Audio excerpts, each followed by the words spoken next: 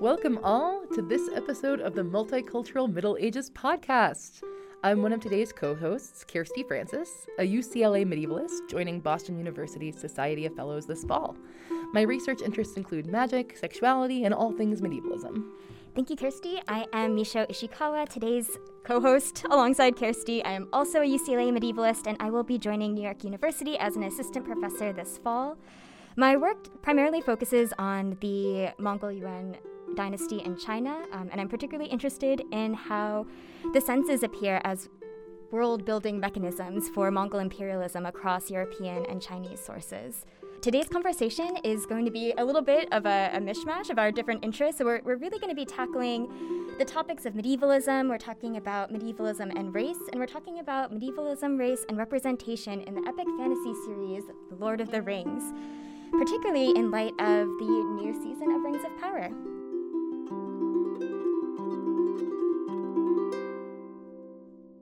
Our guest today joining us is Dr. Chris Chisholm, professor of English at UCLA, and incidentally, someone who's taught us quite a bit about medievalism. Chris Chisholm teaches a long-running and very popular undergraduate seminar on medievalisms, where students tackle the Lord of the Rings book trilogy alongside medieval texts that inspired it, as well as more recent cultural medievalisms.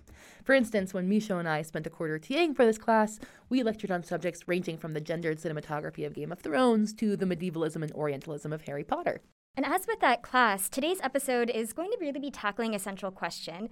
How does our use of medieval reflect our current cultural moment? Are shifting definitions of what's counted as the Middle Ages mirrored in the public media we consume? And how does fantasy allow us to imagine new possibilities for racially diverse and globally interconnected quasi-medieval worlds? Lord of the Rings gives us a really interesting lens to consider these questions through. At once completely imaginary, yet the product of a professional medievalist, the world of Lord of the Rings is shaped by a particular vision of the historical past, a kind of default white Middle Ages, wherein cultural contact with outsiders is a threat rather than the norm. The Lord of the Rings screen adaptations, as well as those of The Hobbit, embrace this homogeneous view. Though there are a bunch of different races in Middle-earth, the story centers in each on a multi-member fellowship made up of dwarves, hobbits, and others, and yet everyone on these fellowships is still white.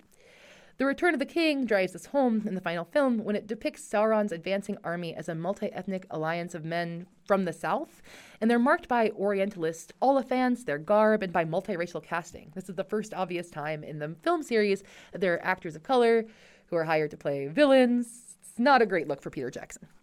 This is not even touching on the anti-Semitism of the dwarves or the racialized blackness of the orcs in Lord of the Rings. And as we mentioned just a little bit earlier, we are going to be talking about Rings of Power today. So that's the new series that's hosted by Amazon, I think, Studios. and it's set in the Lord of the Rings world, but it's a little bit of an interesting kind of entry into the Lord of the Rings universe because it is at once absolutely sort of, I would say, kind of playing to fans. This is a really high-budget show. It's incredibly expensive, and it's clearly being positioned by Amazon as one of its sort of standout sort of touch points for its streaming platform. So at the same time, it is trying to reimagine or at least attempt to address some of the criticisms about Peter Jackson's other representations of the Lord of the Rings universe and do so by diversifying its cast a little bit more. Prince Durin's wife, the dwarven princess Disa, is portrayed by a Black British actress, Sophia Nomvede, and the show introduces a new character unattested to the Silmarillion, the Sylvan elf Arondir, portrayed by the Black Puerto Rican actor Ismael Cruz Cordova. This has led to, unfortunately, an online outpouring of racism couched in textual analysis and respecting the history of the source material, often citing the whiteness of the medieval past, or at least the imagined whiteness of the medieval past, as support for Middle-earth as a white world, ignoring, I guess, the fact that elves, dwarves, and angelic wizards aren't actually found in the Middle Ages, and that this show is still mostly a show about white people. Yeah, I do not recommend Googling, why are there people of color in Rings of Power? Because the Quora answers are gross. We'll link in the episode description to some of the kind of media coverage of Rings of Power, but it really seems like the media narrative surrounding the show kind of boiled down to diversity and fantasy. Too much or a good thing? As a fan of The Lord of the Rings, I did appreciate the Amazon series for attempting to fix what I always found kind of jarring about the film adaptations. The Middle-earth of Rings of Power reflected more of the world as I know it, as well as the reality of the Middle Ages as a period of global interconnected trade, cultural exchange, and conquest. Yet, at the end of the day, this series is, like you mentioned, Misho, a calculated effort by one of the largest corporations in the world to ultimately make more money. Did they add characters of color simply as a marketing acknowledgement of the shift in the media landscape between 2003 and 2023? And overall, how much do these efforts as diversifying the source material even matter? When I was watching the pilot, I kept wondering, why do we need this series? This is basically the exact same story as the Lord of the Rings trilogy. We have Galadriel as hero, we have Sauron as the villain, we've got the rings. It's really very familiar, and perhaps that's the point. But there's so much else in the Silmarillion, so why are we retelling this particular story? We're excited to get some answers to these questions and more by talking with Dr. Chris Chisholm. Dr. Chris Chisholm is the author of Alliterative Revivals and is professor of English at UCLA. Between 2003 and 2005, she was the recipient of a New Directions Mellon Fellowship to learn Arabic and study Islamic culture. Since completing her first book on late medieval alliterative romance, she's been working on several book projects. The first, Mortal Friends, The Politics of Friendship in Medieval England, explores the social force of friendship as it is tested in a range of late medieval texts. The second book project, Strange Knowledge, Translation and Cultural Transmission in the Arabic and English Middle Ages, illuminates the complex, interdependent processes by which both medieval Islamic and medieval Christian writers come to remake their visions of the world. She's also a huge fan of Lord of the Rings. Chris, thank you so much for joining us today. It's a great honor to be here and part of this conversation that you're creating. Oh, we're so excited. We've talked, the three of us, outside of this formal space about Lord of the Rings and our various, thoughts and theories about it. But maybe you could kick off our conversation today by telling us a bit of how you first fell in love with Lord of the Rings and why you think it matters for us as medievalists and fantasy fans today.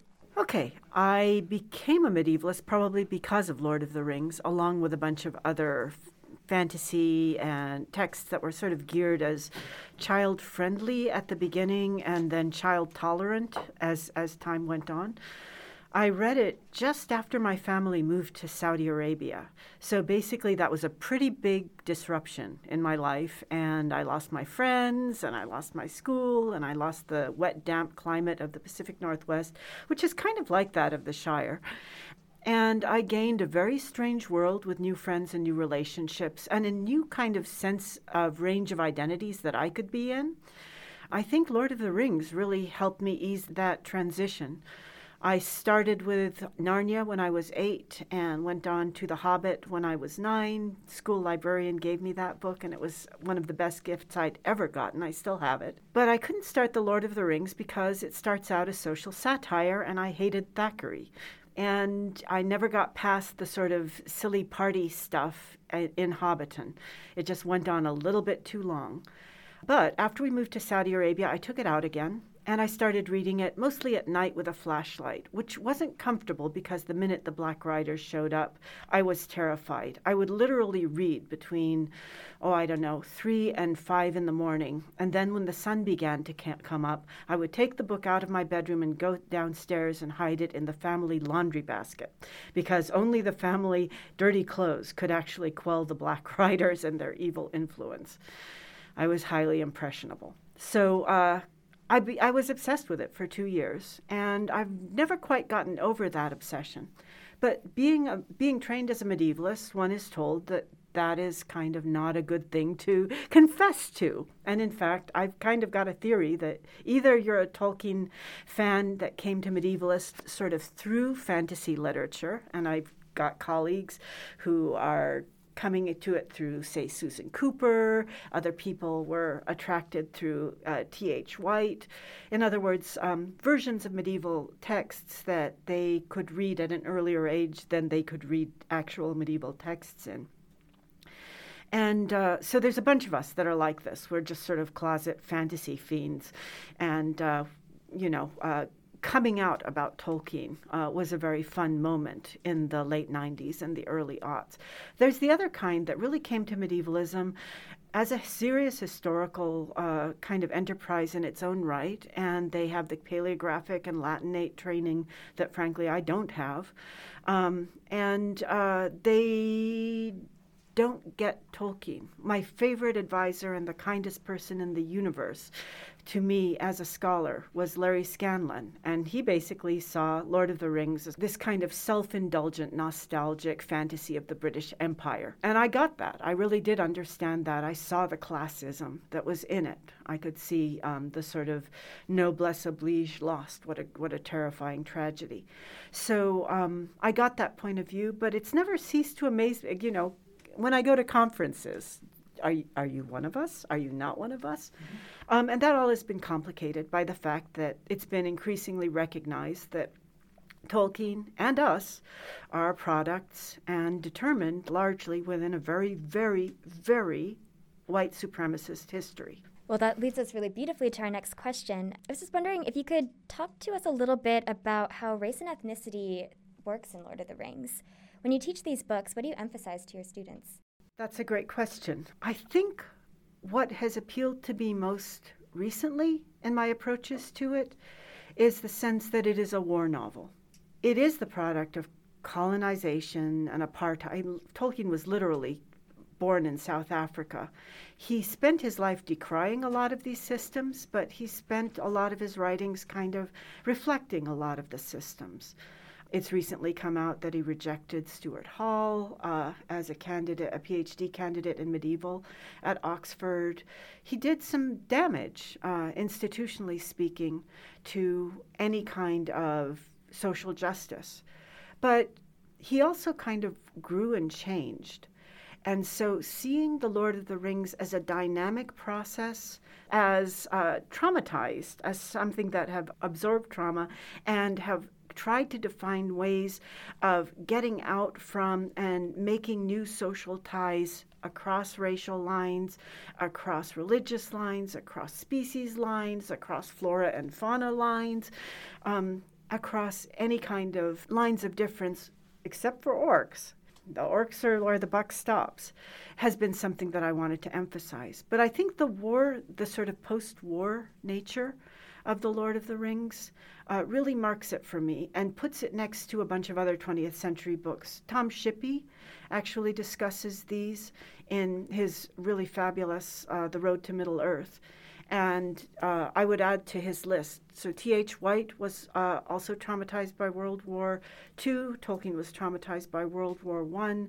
You could see Susan Cooper, who wrote a very little read children's fantasy called Dawn of Fear, as very traumatized and marked by sort of the world-shaking, world-transforming force of these world wars in the beginning and middle of the 20th century. And then finally, surprise, Watership Down, which came out in the 70s, is all about rabbits as a soldier organization, a kind of army organization that's using its social organization. They have a rabbit police, the Efrafin Ausla, but every warren has an Ausla. All of this kind of mark these texts as just absorbing the social organization created by war and the intense relationships that are within war. So I do see it as part of colonialism, but I do very much see it as part of global warfare. Yeah, I think that's so interesting, and I'm just wondering a little bit about what happens then when Tolkien is adapted for film or for television, right? And kind of working off of the idea that any time war is depicted on screen, it sort of glamorizes war at the same time. And I think a lot of the criticisms about Peter Jackson's Lord of the Rings trilogy is about how the war is really used to kind of divide people by very clear racial groups, right? The orcs as being racialized is kind of predominantly obvious in the Lord of the Rings movies. So I'm just wondering if you could maybe speak to, either you or Kirsty could speak to that a little bit about what do you think happens when it is portrayed on screen? Is Tolkien's sort of trauma of war lost, or is it being kind of transmuted into a kind of nostalgia for war? That is a wonderful question, and that gets very much at the genre of epic. And I do tend to see a lot of these things as bounded by genres. And, face it, American audiences love these big epic moments. In 300, this is Sparta, the act of finally just booting the threatening black guy who comes from Persia down a well. is a high point of that and has become meme-worthy. And so our culture kind of loves that gesture of forceful disavowal, to put it kindly, obliteration, genocide, to put it less kindly. And it works cinematographically because it's hard. It's harder to exist, I think, in a complex world where you realize that you are not any one thing. Western culture has never been just Western. It's always been perforated. It's a historical phenomena. It is not a stable entity. It came into being through force and violence, and it continues to exist through force and violence. But the terms of the violence and the people who are receiving that Spartan kick are continually changing. It's just like almost a role-playing game, a really sick one, but one that scripts itself very beautifully in terms of forms of nationalism. So if you believe in a nationalist outset, that's an epic kind of gesture that's really, really going to sell and really going to appeal to you. And I think that's why we're getting, I mean, other than Tolkien is a dead author and J.K. Rowling is a living author, I think that's why we're getting sort of continued re-envisionings and revisitations by the Tolkien estate, or allowed by the Tolkien estate, to these particular stories. And the Second Age is really, really epic. The First Age is even more epic. Just for context, can you tell our listeners the Second Age refers to? The Second Age is where Rings of Power takes place, and this is where my stupid fan-like devouring of the entire, 15-volume prehistory of Middle-earth and all of Tolkien's draft sort of makes me assume that people know too much. So the Second Age is after the world was reshaped and the Silmarils were kind of taken out of the world, and the big wars of the elves with the outer enemy, Morgoth, ended. And so we're into the Second Age where, as one of my favorite YouTube bloggers, Verily Bitchy, calls it, where Morgoth's squeeze, Sauron, is the main big bad.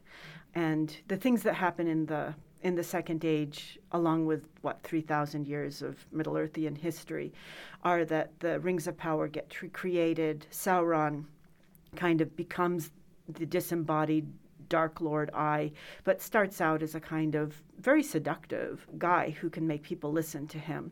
And he helps engineer the corruption of the Elven Rings and the fall of Numenor. Cool. And that ends up being the plot of, spoiler alert, kind of that's a story that we're starting to get in Rings of Power. And I think that, what you were just talking about, Chris, you were talking about kind of this long prehistory. So if you guys are maybe just fans of the movies, or if you are not familiar with Lord of the Rings at all. So in addition to, you have The Hobbit, which was written more for a younger audience, and you have The Lord of the Rings, which consists of the Fellowship of the Rings, the Two Towers, the Return of the King.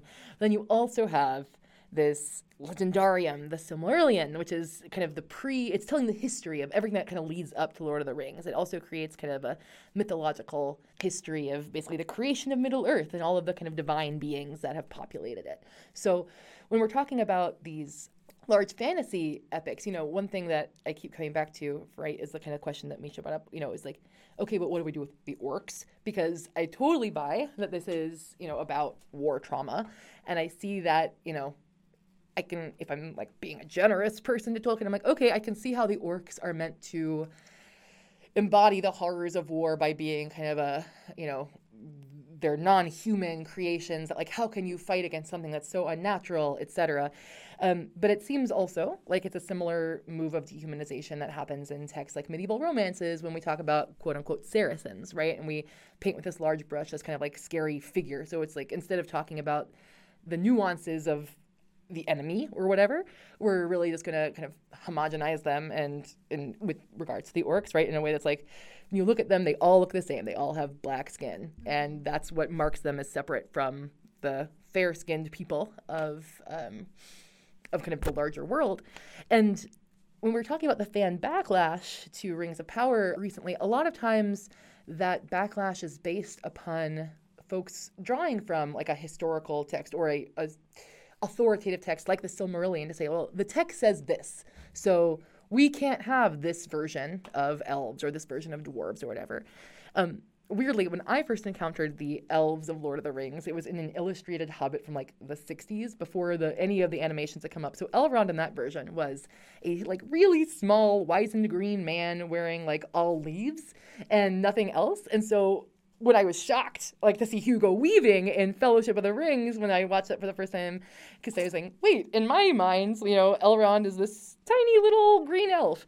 And so because so many of these debates seem to hinge on fidelity to some master source, how do you think, Chris, fantasy complicates this? I mean, Lord of the Rings is a work of fantasy, but it is also the work of a kind of a carefully historicized medievalism. So how do we grapple with kind of that dissonance between fantasy as a imagined space and how it deals with like the very real politics of the moment?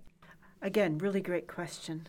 So what I like about fantasy is it's sort of like medieval allegory.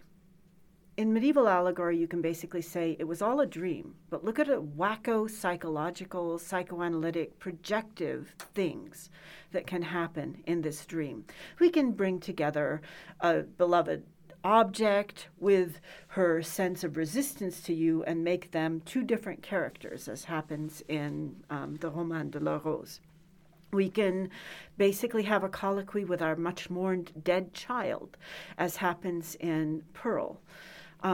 There's just, the sky's the limit in terms of what you can bring together to speak to each other. And Piers Plowman, with its never-ending conversation, is a great instance of this. So fantasy isn't quite as open-ended as medieval allegory because it also, like allegory, has many different types and schemas, but it's been ossified into particular expectations by the publishing industry and capitalism. So fantasy is many things. It can be the genre fiction. It can be the section of the bookstore that you used to be able to physically walk into, or the tag that you put on when you're searching for books online. But either way, it kind of suggests that it's a made-up world, and to some extent there's a little bit of free play with how it signifies. And you can have very by-rote fantasies and very formulaic fantasies, and you can have very speculative, thought-experimental fantasies. So I think when Tolkien first envisioned race in The Lord of the Rings, he wasn't thinking about race, he was thinking of species, and he was using the kind of fantasy genre or medieval allegory genre. He kept on saying he hated allegory. He was incessantly influenced by less formulaic forms of medieval allegory. There's nothing he wrote that isn't in some sense an allegory. And if you haven't read Smith of Witten Major, you haven't seen him really doing this, where he gets allegorical about his own work and his own life. Or Leaf by Niggle. I mean, there's just nothing he did that is a short story that isn't in some way allegorical. And if you think about his obsession with creativity, fantasy can get meta about creativity. You can think hard about sort of different creative modes. You can racialize them. So the dwarves in Tolkien, yes, they're absolutely drawing on anti-Semitic stereotypes that he got from Wagner, that he got from German legends, whatever, that he got from the Nibelungenlied. But yeah, and he started out pretty much in key with those particular legends. He hadn't thought hard about them. But to him, I think, creatively, dwarves were about creating life from inert matter, putting your life into things. So that's why dwarves love crafting things and make them live. That's why they can take inert caves and make living galleries out of them, kind of like the Entish forests, whole kingdoms to wander in. That's why they were made out of clay, Frankenstein-like, and Aule, one of the big angelic Valar presences in the creation story for Middle-earth in the Silmarillion, breathes life into them illicitly, and then he's granted a side, okay, I'll let your artistic creations go, by the head-high all-father God, the ultimate creator who really kind of stays outside things. Elves, I think Tolkien was thinking about the immortality of art itself, how beauty survives, how it doesn't seem to change. So he made a race that was obsessed with that unchanging beauty, but non-adaptiveness. I mean, the elves in Tolkien are, in fact, also a class nostalgic, passing of the noble classes fantasy, but they are also thinking hard about the immortality of art. So you've got these politics and these aesthetics holding hand in hand in most of the thought experiment that you get in The Lord of the Rings. I don't think you get the same thoughtfulness in the Peter Jackson movies, much as I love it. If you go back to Tolkien's looks, there aren't, in fact, all black orcs. There's the white orcs of the Misty Mountains and the black orcs of Mordor. If you look at hobbits, there's the pale, what are they? I forget what they are. The Pharaohides or Fallowhides. And then there's the dark-skinned Harfoots. When I was teaching Tolkien to a class of UCLA students, one of them came up and did this whole paper on the mixed race portions of Hobbiton and how Peter Jackson had basically betrayed that because he didn't portray the same diversity in the books, in the film. And it's the film that seems to have set the keynote for Rings of Power. I had a lot of thoughts as you were talking, Chris. The thing that sort of came to mind first about fantasy as a genre, at least I think in the Anglophone tradition, what I find really fascinating about fantasy is the way that it suspends a kind of teleological narrative about Western history. That like there is no moment of modernity on the horizon in fantasy, and I think oftentimes magic sort of takes the place of technology. There is no need for an industrial revolution when you have magic to kind of fill in those gaps. And I find that really interesting in terms of denaturalizing what has been naturalized through a kind of teleological understanding of Western history, that this is all sort of a movement or a push toward progress. I think the promise of fantasy is divorcing ideologies like that from our understandings of the world and our understandings of our relationship with history and in our own current moment. So I think that is exciting about fantasy. I think there is a kind of echo of that in allegory too, medieval allegory. I'm thinking sort of like the suspended time of encountering the Pearl Maiden in a poem like Pearl, or the suspended time at the end of Every Man, where there's this kind of moment of thought and of kind of processing, but it's outside of human temporality. And I think that is potentially generative, but it could also be used regressively at the same time. So that is kind of like the promise, and then also often I think the pitfall of fantasy genre. Because I could see both of those at play in Lord of the Rings, because on the one hand, Lord of the Rings, thinking here of the book series, it's kind of pessimistic, right? Like you see the Industrial Revolution basically through Saruman and Sauron's forces, and it's like, oh, this is really bad. And so as Chris has kind of said many times, it really does read as this nostalgia for a time when the nobility was in charge, aka elves, the age of elves, right, is what they call it in the series. And then at the conclusion of the series, it transitions to the age of man, right? It's kind of the time of the elves ended. Elves get out of Middle-earth. They're all sailing towards the Grey Havens, etc. And so I've always been ambivalent on if we're supposed to see that shift, this kind of, as Chris was saying, a species shift from elves to humans as in control. Are we supposed to see that as positive? Is that supposed to be like a hopeful future? Or is that a future where it's like the best days of Middle-earth are behind it because the elves and the magic people are gone, and now we're left with men in charge and their fallibility that we've seen a bajillion times? But also, Aragorn is a really good dude, so we're supposed to be excited that he's king. Just this question of temporality that I think you bring up is a really good one in this kind of, how are we thinking about how these fantasies exist within a larger history or not? And that connects to one of your other questions that you pre-circulated to me, which is why prequels now? Because one of the things I hate about prequels is they seem to aim at a predestined future. I don't know if any of you have read The Ballad of Songbirds and Snakes, which is the prequel to The Hunger Games. Have you started it? No. But it's on my to-read list, but that is as close as I've gotten. Okay. So I started it, and I did not want to continue it because basically it's President Snow as a kid. And you see how he becomes the tyrannical, I don't even have a word for what he becomes, the tyrannical... Despot, self-warped. Anyways, yeah. He wants to keep his world the way it is, and we see how, as a boy, he's inculcated in that mindset. And reading it is very much like feeling the jaws of a bear trap kind of close around you in slow motion. And I just talked to one of our recent recruits at UCLA, Madeline Werner, who did a term paper on this as an undergraduate, and she finds all kinds of like glimmers of hope. The future is not written in that book. I need to go back now and read it for those glimmers. I think you can do prequels in a way that doesn't sort of pre-exhaust or take up all those beautiful gaps that help readers to want to participate. If something online or in media or in book looks like it's not complete, that things are missing, then fan fiction. I mean, that's a place for readers to really kind of take power and find their own ways of connecting the dots that are created across those gaps and fill in the blanks. And I think that's the impulse to do prequels, but there's ways of doing it speculatively that open out futures even for the main franchise, and there's ways of doing it that just deplete everything. I think that's one reason why in Star Wars... That's what I was going to say. Go.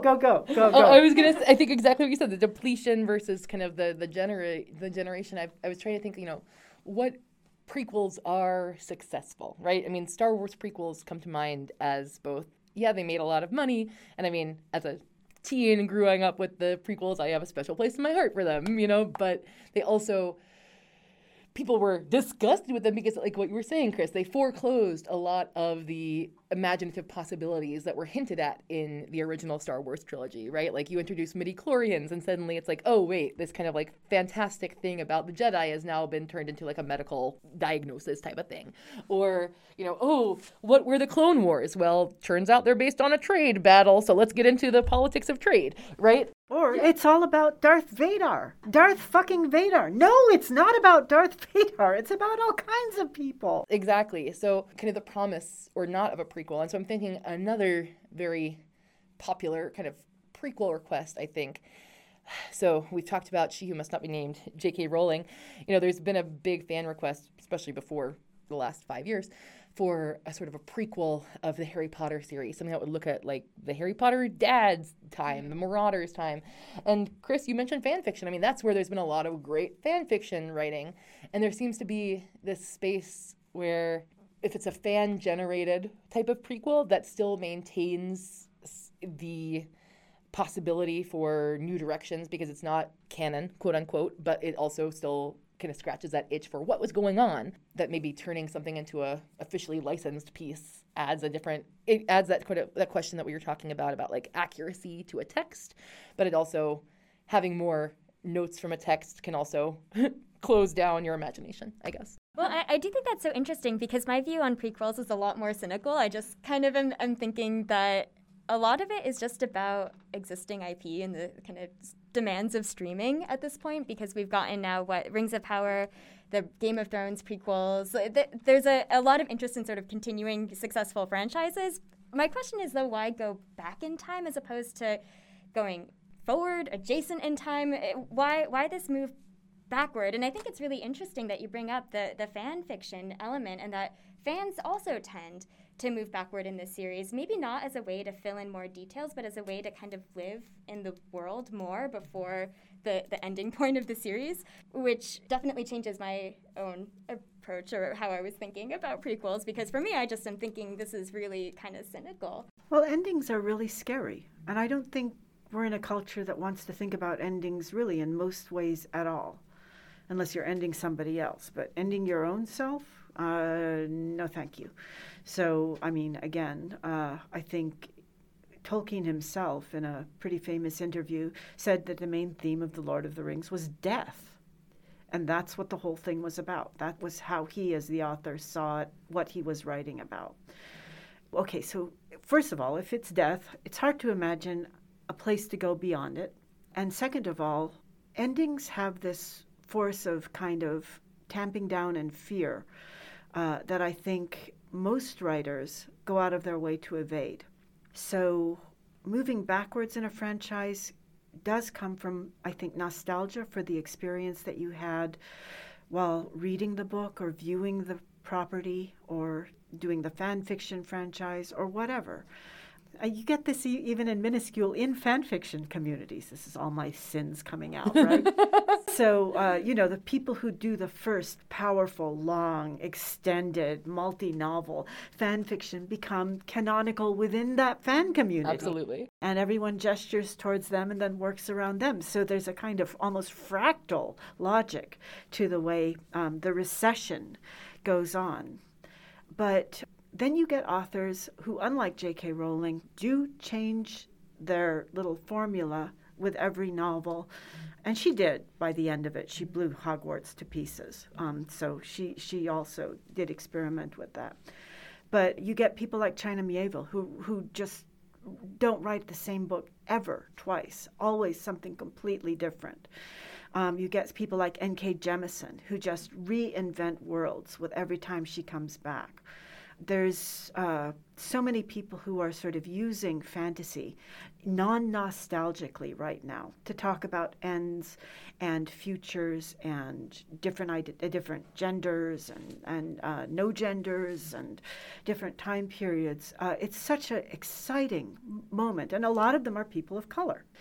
And I think the whole franchise, go back to Tolkien thing, is riding on fear of what the literary genre, is already becoming. It's that level of nostalgia. Oh my God, our genre has been colonized. The Hugos have been dominated by non-white people. What can we do? Let's go back and sell Tolkien in the prequels where there isn't any danger of that. And oh my God, they're betraying us there too. Yeah, and just to tie that back to your earlier point, Kirsty, about having Lord of the Rings end in the age of men or humanity. Yeah, if we're thinking about Tolkien as being, or the Lord of the Rings series as being centered around death, then what does that leave the potential future for us as readers? If death is just going to be human death, there are no Saurons, there are no external major forces that are kind of setting themselves in opposition to human life. So then the fantasy completely dissolves at that point, because then we're just left in the world with ourselves. Yeah. What is it about men? Mortal men doomed to die. That's it. We die. That's it. Which also, I guess, goes to the question or the conversation we were having about, why a prequel as opposed to like the next chapter is somehow the story of Aragorn and his family. Well, it's kind of the same old. We know it's a king who lives and dies, and then he has a son who lives and dies, and it becomes less of a fantastic story because if we're thinking about this in terms of death, right? Like, it's more of an average mortality story. Okay, so this is your opportunity to tell me something. How does Game of Thrones actually capitalize on the future of death? Oh, that's a good question. Because that's the next big, gigantic franchise, and it sells itself by saying this is for adults. Well, and I think part of how it sells itself as for adults is by,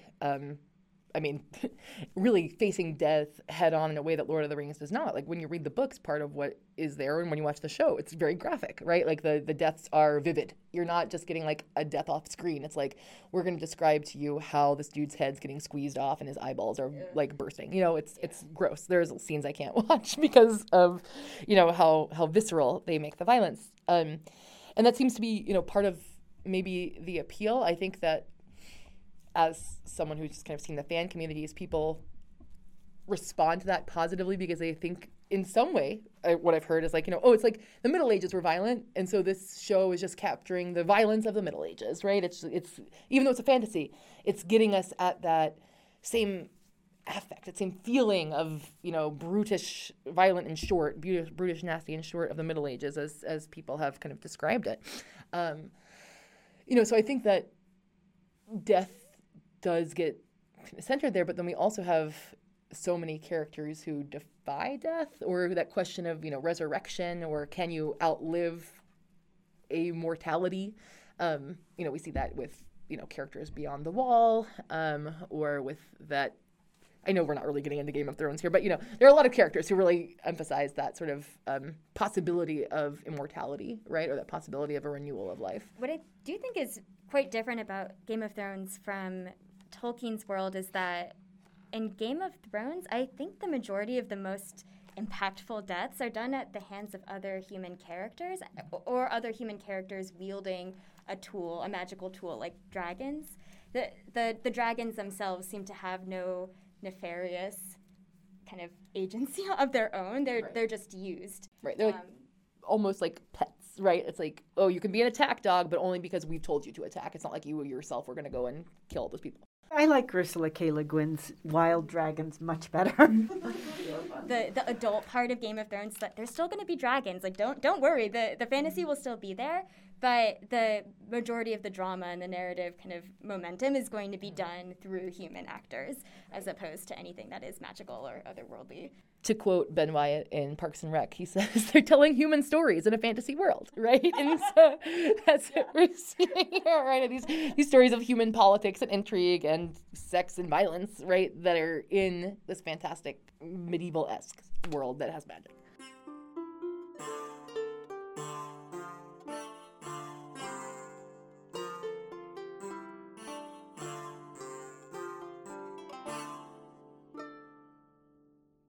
So, Chris, a lot of what we've talked about already has kind of thought about Lord of the Rings as a war novel tied into questions of nationalism.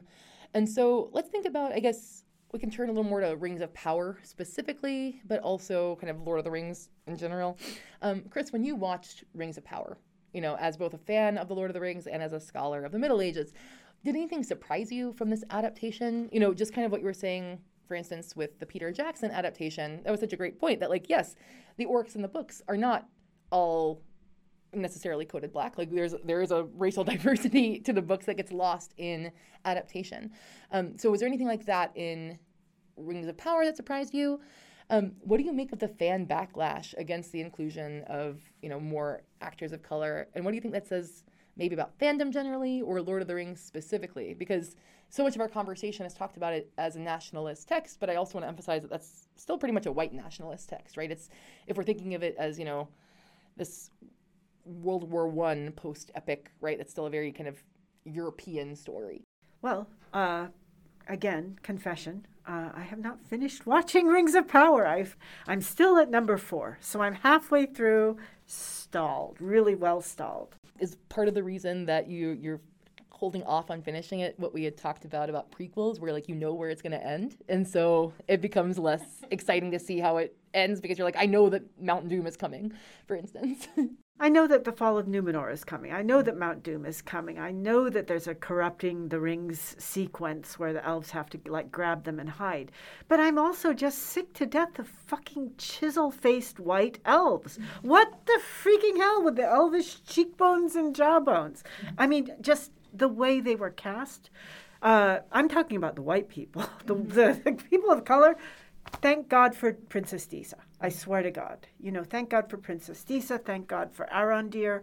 They were great. Okay, so there's this critic I was looking up, again, as part of the prep for this. And her name is Kristen J. Warner. And she talks about plastic representation. So plastic representation is when you just basically, and go read her if you want this. This is my Baudelaireization of it. Maybe there will be a link in the... Yeah, we could do that. So plastic representation is where you basically sort of almost cynically put some black faces, Asian faces.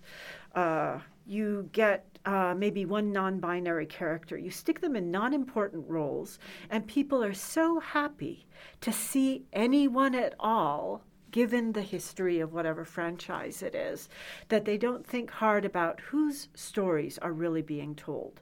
So the delight at finding those faces there sort of comes in as a sort of ersatz replacement for a fuller satisfaction of seeing a wider variety of life stories told.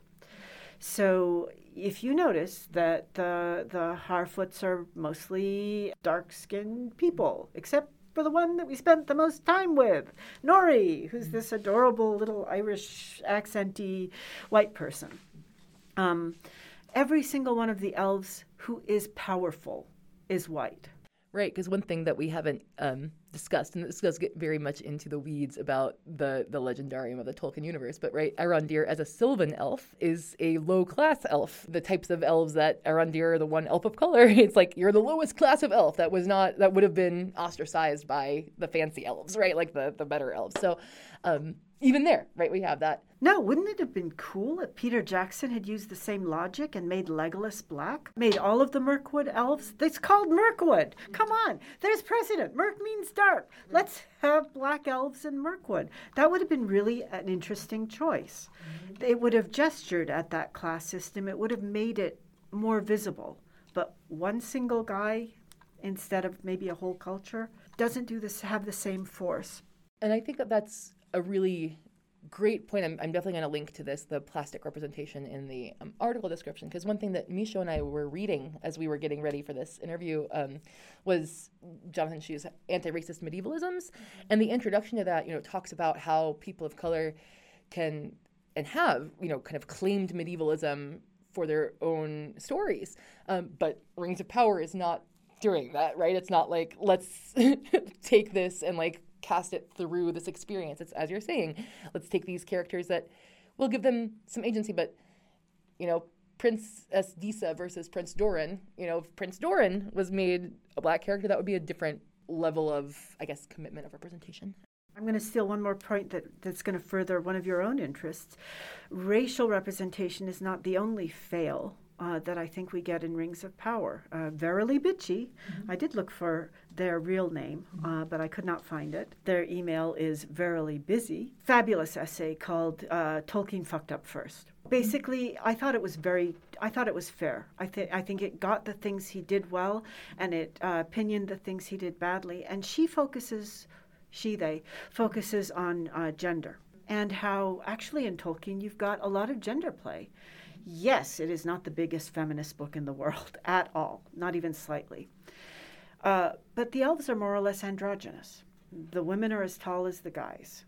They're as strong as the guys. They have as big leadership as the guys.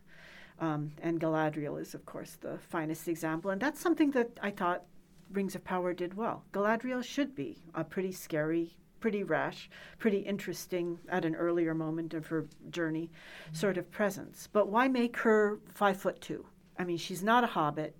If you're going to tell the story of little people, and again, I'm just riffing off this video essay, she, actually gives both pronouns, says that Tolkien, if you want a formula for a Tolkien novel, you start with a little guy who makes their way progressively into a bigger and more epic world and leads you with them. And at the end, manages to change something about it for the better. That's the formula. That is not the formula that you get in Rings of Power. Everyone there is always already powerful, except the Harfoots, and they aren't making their way into a large world yet. We're just at the beginning of whatever journey they're doing.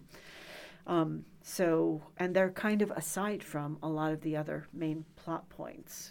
We just, have lots of scary stuff in the Southlands and do video game tunneling against orcs there. And then we go off to Numenor and there's intrigue and whatnot. And then we have a little idyll with the pastoral Irish Harfoots and, whatever, and the stranger. But if you look at Tolkien, he has Éowyn. Here's a woman who basically experiences patriarchal control in her own life, tries to replace her brother, tries to abet the heir of the realm who's just been killed in a previous battle, and gets squelched by everyone and then just goes into the battle in disguise and along with another underling does it anyway. You don't get that in Rings of Power. The guys are hyper-masculine, the women are hyper-feminine, and it's really, really scary, actually, how they change and diminish the women and domesticate them. Disa should have a beard. So thank you, Verily Bitchy, for this brilliant video essay. Speaking as a personal young queer experience, Legolas was a big first crush of mine. I had a cardboard cutout of Legolas, and I was, kind of pondering once I came out, I was like, why? And I was like, because Legolas is a beautiful, very feminine-looking man, right? He has lovely, long blonde hair. That androgyny is lost in Rings of Power. I'm trying to think about where do we see similar androgynous elves. I'm not seeing them in the same way. As we're thinking about possibly teaching Lord of the Rings or teaching Rings of Power, I was wondering, where do you think Rings of Power succeeds or falls short kind of as this, as an epic fantasy in general? And how would you include it, or would you include it in a syllabus for a course on global medievalisms, for instance? So I haven't taught a course on global medievalisms. I've taught courses on medievalisms, and I've taught courses on global. So I was trying to prepare for this question, and I was kind of coming up blank, because there are lots and lots of people, say, translating and riffing on Chaucer that I know about, thanks to the amazing sort of global Chaucer website of my friend Candice Barrington and Jonathan Shue. And the work they've done to basically show the globality of Chaucer studies is really cool. If I think about texts I would consider global, but also middle period, and I don't want to use the word medieval for them because it has such a sort of Latinate, this is Europe sense of things. So middle period is one bad kind of workaround.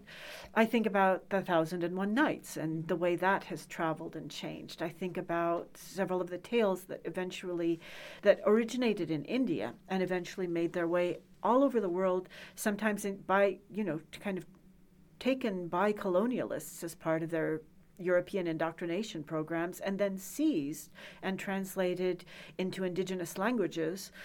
So, for instance, there's a story that's called The Scholarly Slave Girl, or Abdul Huzn and his slave girl Tawaddud in the 1001 Nights. It also circulates separately.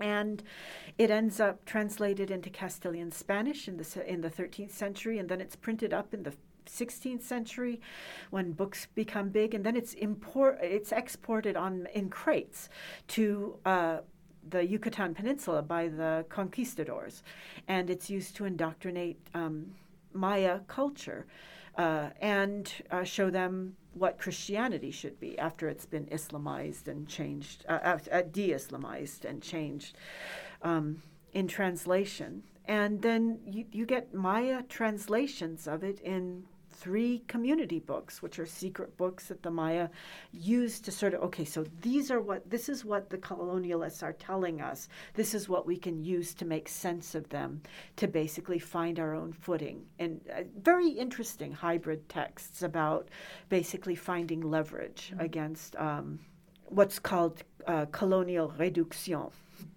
And so you get these tales that travel globally, all over the place. I would love to have a course where I sort of teach them as medievalism, but it's hard to separate them from medieval because there's such a... So I guess I run up short against what is medieval and what is medievalism, and where do you draw the line if you're looking at a version of the text that's been translated 4 times and has ended up in 18th or 19th century Brazil in Portuguese, which is something that happened to the story of Tawaddud becomes Donzella, Theodore, and whatnot. And I'm talking to a group of scholars who are scholars in Maya, who are scholars in Castilian, who are scholars in expertises that I don't know anything about and can't presume to, but we're just basically talking together about the global progression of these stories. And it's really, really exciting. But is it medievalism in the sense of I'm making a fantasy novel about this particular thing or this particular issue, or I just want to do the Wars of the Roses and how nasty and brutish and short they really were, so where would you put medievalism? I would not teach Rings of Power in a global medievalism course because it's European, and it at least in terms of its base texts, and it's Amazon can claim to be the world, but I'm not buying it, and I want to basically subvert that wherever I can. Yeah, I think this discussion really hits at how imprecise global is in terms of talking about a lot of the trends that's happening right now among medievalists. So global medievalisms, I think you can take that in a couple of different ways. One way might be to, if we're thinking about Rings of Power, use a term like multicultural. Even that feels like Rings of Power falls short in that promise, but having a different word, because again, this is Tolkien's worlds. These are worlds that are rooted in European history and have been adopted by fans as being kind of indicative of a European past that could have been or might have been potentially. So I am struggling a little bit, actually more with the word global than with the word medievalisms here. We have a really wonderful colleague, Stephanie Madabang, who studies how the Middle Ages and what we think of as being like the European Middle Ages, she studies how that has turned into a form of sort of historical discussion in the Philippines. And so this is a place outside of Europe that's using the European Middle Ages as a source for, as a productive thought experiment, a way to kind of think about processes of colonialism and a kind of globality and interconnectedness. And so I think that could be a potential way to teach global medievalisms. How do the European Middle Ages get imagined and deployed outside of Anglophone cultures or regions? And I think another way would be to look at how the pre-modern past is fantasized in different places around the world. Like the example that you brought up, Chris, is so dynamic and illustrative. I think another really analogous one would be the story of Son Goku or the Monkey King in China. So that story, I think, originated in India as well, and that's one that has circulated in or across the Asian continent and has a lot of continued purchase, cultural purchase, and continues to be a source of reimagining something like Dragon Ball Z, rooted in that sort of medieval imaginary. So there are ways to talk about medievalisms, looking at a pre-modern past roughly within the same time period of 500 to 1500-ish, without it being just solely centering European stories. But that does require a little bit of careful framing, I think. Speaking of teaching, that was a little bit of a digression, but with our last question, I wanted to introduce another medievalism, another recent adaptation of a medieval text that I think would be a great point for us to end, and that's The Green Knight. Chris, have you seen that? I have, and I loved it. When I've taught this in the past, students have really responded to the casting choices first. I think that's probably the most obvious thing, and so they're immediately challenged with their assumption of what the Middle Ages should look like. I'm using air quotes, podcast, you can't see it, but yeah, I think a lot of times, especially for first-year students or students who are not particularly interested in the Middle Ages but are maybe taking a requirement course, they don't really have a clear sense of the period, the historical period, particularly in Europe, because it has such a strong mythology or mythos around it, that there's a really popular imaginary, and that doesn't really reflect the reality. So when students see something like The Green Knight, it's an immediate challenge, and it opens up new possibilities for identification, for disidentification, for thinking about the medieval texts that we also are encountering alongside the film, how they might be engaged in conversations around kind of concretizing who gets included in a group, who gets excluded. So I thought it was really wonderful in that way, just to open up new ways of thinking about the medieval. It makes it a little bit more alive to students, I think. Okay, so to the question, Chris, do you think Rings of Power and The Green Knight are in dialogue with one another culturally somehow? Why are we getting these more diverse reimaginings of medieval worlds right now? Again, really great question. I had a very different reaction to Green Knight. It was puzzling. It was experimental. I don't want to make that a highfalutin new class distinction between, it's complex. We validate this better than we like the simple sort of black-white schemas. I mean, I don't want to do that, but I kind of find myself doing it because, hey, the Academy. So to some extent, it's differently marketed. It's an art house, deliberately wears its experimentalism on its face. It has no predecessor. I mean, you could count sort of The Valiant if you really kind of wrenched it with but it's really the first wholesale representation, mediatized representation, re-representation of Sir Gawain and the Green Knight. And it basically went in whole hog at its cultural moment, and it just did it. And it did it in a really interesting way. And I do see the racial it's non-plastic representation, because Gawain remains an outsider, and the outsiderness is complexly kind of geared through both race and species.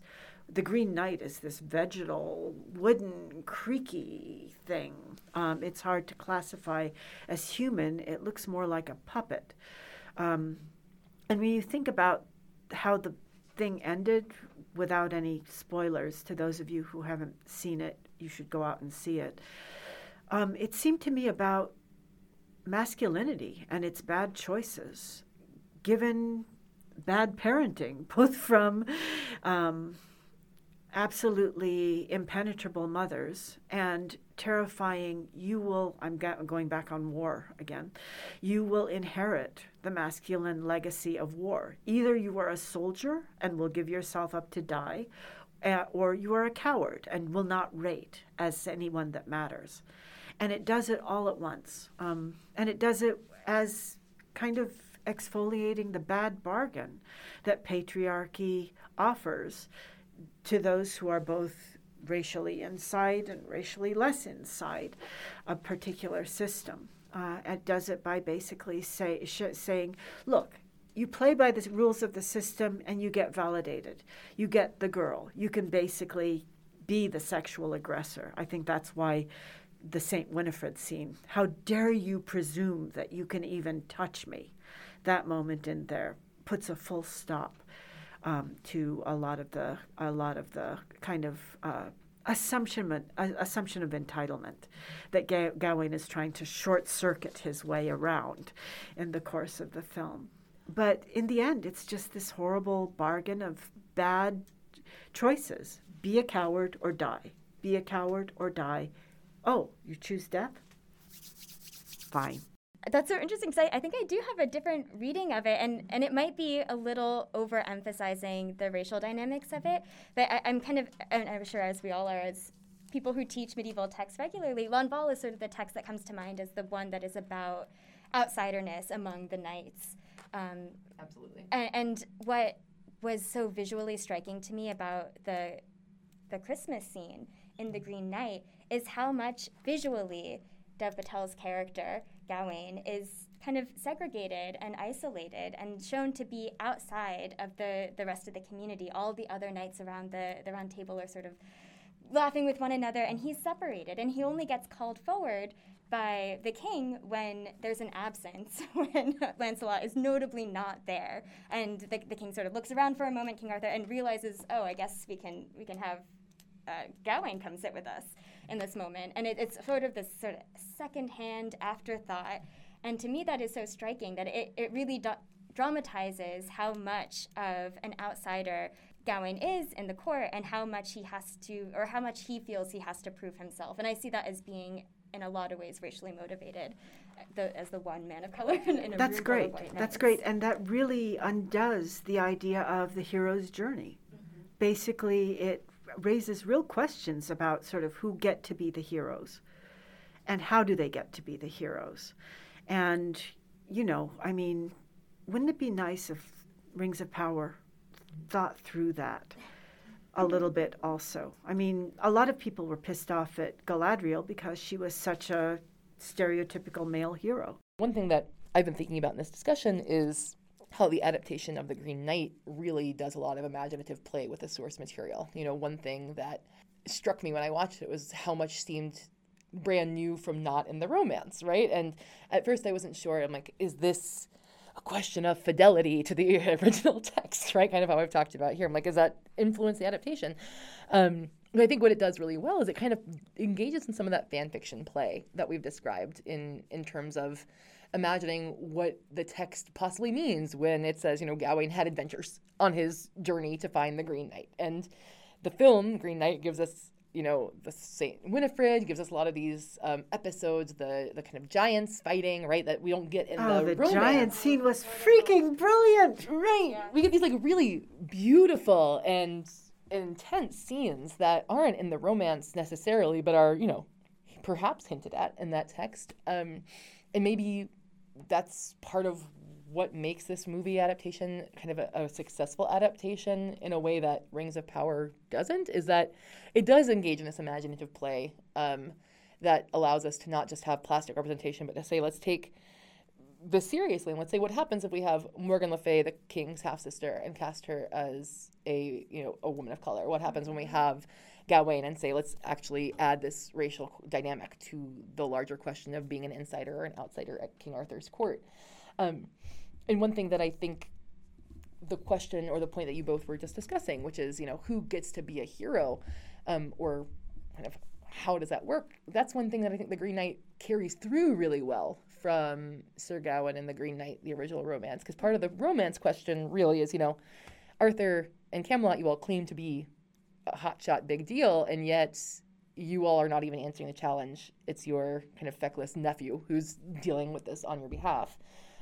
While in the movie, right, we're getting that sort of same, oh, King Arthur, are you really a great king? It seems like you're actually a pretty crappy ruler and uncle. Yeah, I guess the last couple of things I'll say about The Green Knight, I could talk about this film for a while, but I'll limit it. I think what was really clever on the filmmaker's part was drawing from the mythology of the founding of England, even to kind of make up the world and constitute the world of the film, and to also use that mythology as a way to comment on racial politics in the post-colonial British Empire setting. So the Giants, I thought, was a brilliant way to reference that, because the story of the founding of England, Brutus of Troy kills the Giants who are indigenous to the land, and we see that same sort of migration happening of the Giants leaving, just as Gawain's own incursions into the land further sort of signal a deepening relationship of the settlers to the space. At the same time, it's hard to watch that film and watch a British Indian actor without being reminded of the colonial legacies of England in the 18th and 19th centuries and beyond. And to have both of those histories and mythologies being woven together and having that tapestry actually produce a clear commentary about race and medievalism, I think that is what these kinds of adaptations ideally would do. I do not think that's what Rings of Power does, unfortunately, but I think to kind of counteract Rings of Power, we do have examples of how that can be successfully done. That's really great. I think that when I was preparing for this episode, I had maybe imagined without thinking critically that, they're probably in conversation with each other. They're both recent IPs that have come out with, adaptations in the past 5 years, sure. But what you and Chris have really shown me in this conversation is no, they're really very different aims in these adaptations, and they're telling very different types of stories, and they're very differently invested in kind of the stakes of identity, for instance, in each of their narratives. Guys, thank you so much. This takes us just about out of time, but wow, this has been a really exciting conversation, and I've learned so much from talking to you guys. Chris, thank you so much for sharing your time and your expertise with us. Misho, thank you for being the best co-host ever. So grateful. I also want to say a huge thanks to the Multicultural Middle Ages podcast team, the Medieval Academy of America Graduate Student Committee, and to everybody listening for supporting this episode and the important work of this podcast. Please, I hope that this conversation has inspired you to kind of go forth and challenge narratives of nationalism and to reinterpret fantasy on your own. Thanks so much for joining us. This has been an episode of the Multicultural Middle Ages, an anthology-style podcast series brought to you by the Graduate Student Committee of the Medieval Academy of America. Season 2 was produced by Will Beatty, Jonathan Correa Reyes, Reed O'Mara, and Logan Quigley. Music is by Anna O'Connell.